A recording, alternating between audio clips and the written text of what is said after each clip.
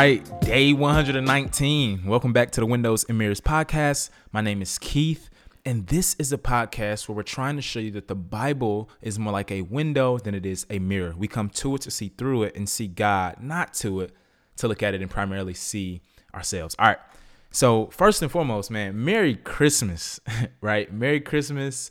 It is such a beautiful day and holiday. Is something just inside of us that just wells up with joy and excitement and anticipation on this day.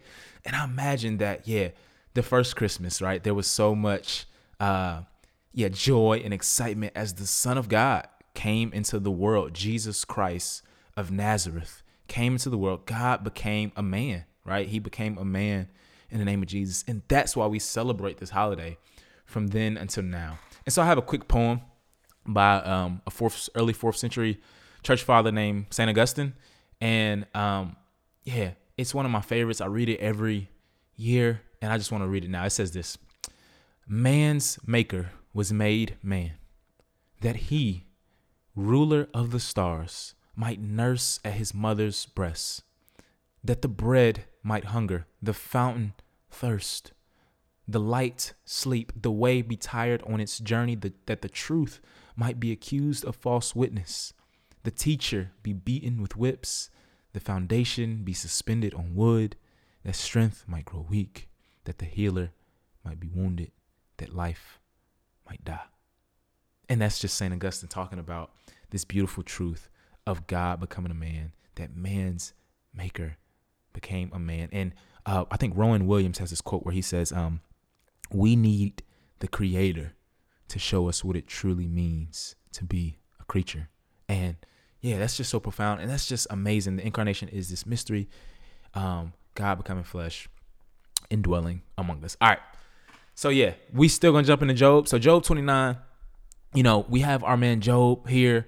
It's his last claim of innocence, right? So that's basically what this 29 through 32 is primarily about.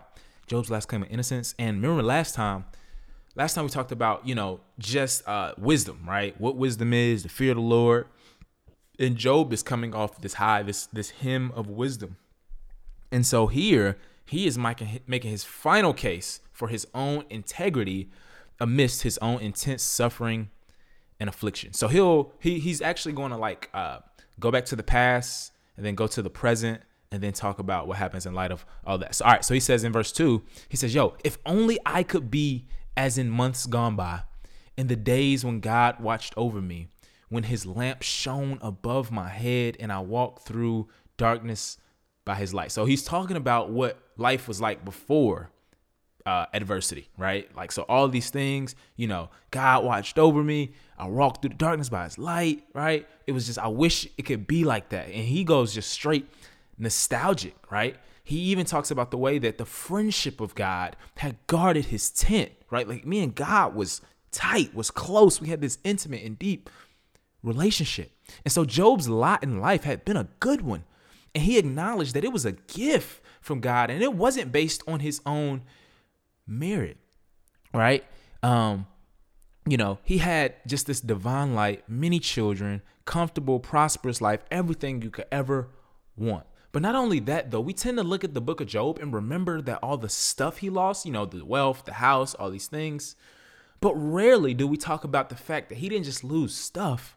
He lost status too, right? And so he mentions that here. He says, when I went out to the city gate and took my seat in the town square, the young men saw me and withdrew, while older men stood to their feet. City officials stopped talking and covered their mouths with their hands like, oh, that's Job.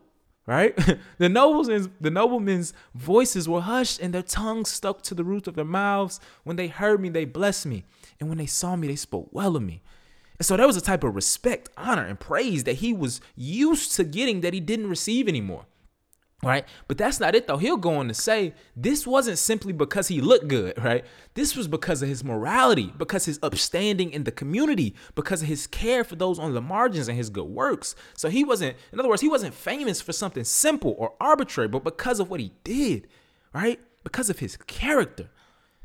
Now, all of a sudden, it's as if none of those things mattered or those things happen. And that's just a word to us because, man, I'm positive that Job knew it was no way his life would turn out this way. There was no way he'd end up where he was. He just no idea. And I imagine that is similar for us. I guarantee you, if you listen to this, you probably thought your life would turn out different by now, right?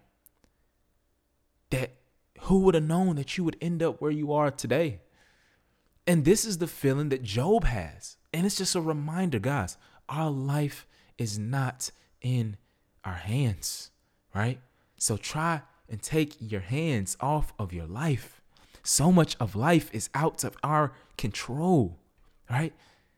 It's out of our control. And that's what we have to remember. So in Job 30, if 29 was how it used to be, 30 is how it is now.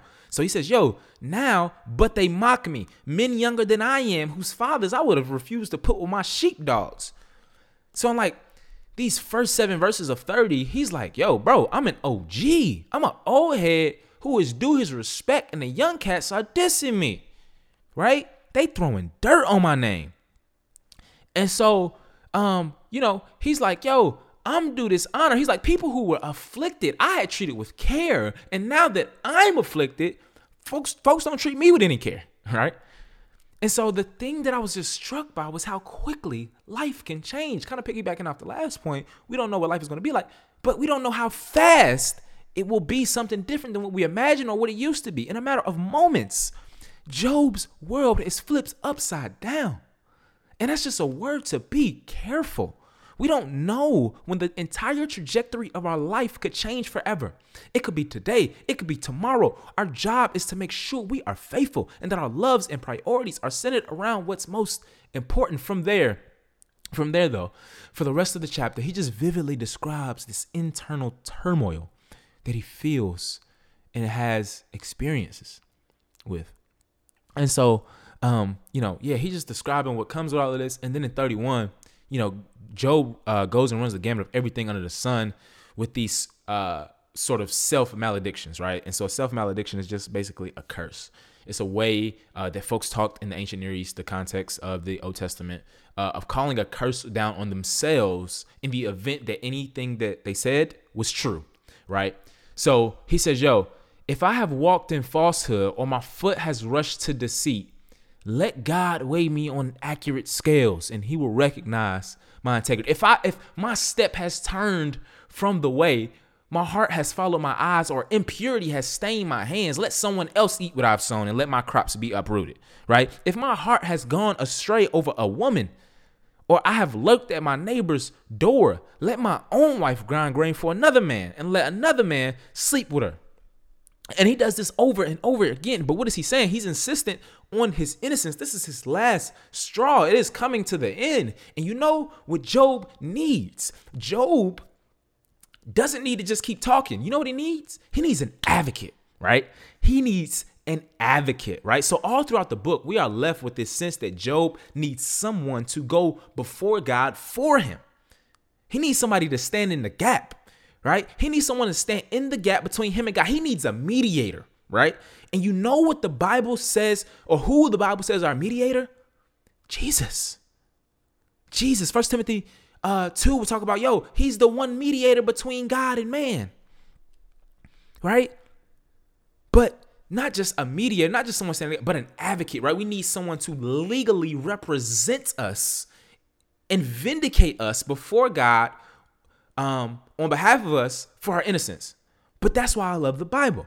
1 John chapter 2, verse 1 says this: my little children, I am writing you these things so that you may not sin.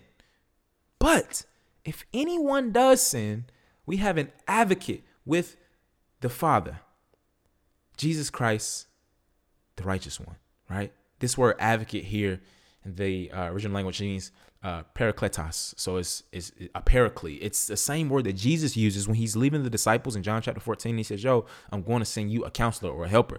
I'm going to send you a paraclete. Now, it's used in its, relational sense with the Spirit, but more in its legal sense here. And like the rest of the book of Job has been talking about this type of courtroom language, innocent judge, all of these things. Let me present my case. Job needs someone to take his case before God and to declare him innocent, but he can't do that in and of himself, right? And he needs someone else. But the good news of the gospel is that Jesus goes before the judge as the advocate to prove and justify us before God. So we are legally righteous before God. Now, Jesus' death and resurrection, this is the beautiful thing. Jesus' death and resurrection for us on the other side of the cross, Jesus' death and resurrection wasn't the end of his ministry, right? He ascends in Acts chapter 1, and you know where he goes? He goes to sit at the right hand of the Father. Why? Because his ministry has moved to a new phase. He is now in that of intercessor or advocate. So in other words, anytime somebody sins, that's a Christian, that's in Christ, that has placed their faith in the death, burial, and resurrection of Jesus Christ, you know what happens? God looks at the advocate, right? He doesn't punish us. He looks at the advocate. So what Job doesn't realize is he's innocent in the sense that he didn't merit his suffering, but he's not innocent eternally before God because he's not sinless. So in other words, at the end of his life, if he hadn't trusted in Yahweh, he would be guilty. Now, the beauty is that Job believes and trusts the God of Israel. So therefore, Christ's death as the true Israelite, right, as the promised one to come, the Redeemer, saves Job as well as us. And this is what Job is crying out and longing for, even if he doesn't have the language to say it. So in Job 32, we get introduced to a new character that we hadn't talked to before, who had apparently been observant and now takes a stab at conversing with Job. And this chapter is pretty much a long intro, and his name is Elihu. He has a Hebrew name. He's different than the other guys. Basically, it's this young dude. He comes on the scene, and 4 times in the first 4 verses of chapter 32, he tells us that he's angry. He's like, yo, I'm hot. I'm smoking, right? So this young cat is long-winded. He's going to talk for the next 6 chapters. Now, his monologue that he says is actually longer than 12 other books in the Old Testament and 17 New Testament books. So he's just going to chat. And what we realize is this young guy, he's going to say some profound things, but he's also going to get it wrong too. And he says this too in verse 7 of 32. He says, yo, I thought that age should speak and maturity should teach wisdom. That's why I was hesitant. But he says, yo, verse 8, but it's the spirit in a person, the breath from the Almighty that gives anyone understanding. It is not only the old who are wise or the elderly who understand how to judge. Now, what is this text telling us? It's that the age is no guarantee of wisdom, and youth is no guarantee of ignorance, right? So he first attacks the inadequacies of the advice given by the friends, and secondly, that he had been holding back, but was ready to burst like an unvented wineskin. Now, we have to wait until next time to see everything he says. But the crazy thing is this. Regardless, we're going to see over and over that Job, like us, needs an advocate, right? He needs Jesus Christ, the righteous one, who goes into the heavenly courtroom before the judge and presents our case before God, the Father. That's what we need, an advocate. So today, if you make a mistake, I want you guys to know that you have an advocate, Jesus, the righteous one who never sinned and who was perfect. Let us pray. Father, we thank you for the advocate. We thank you for Christmas. We thank you for sending him in the womb of Mary so that he can save many. We pray that we would trust you. We pray that we would look to and worship the advocate today and forever. In Jesus' name I pray.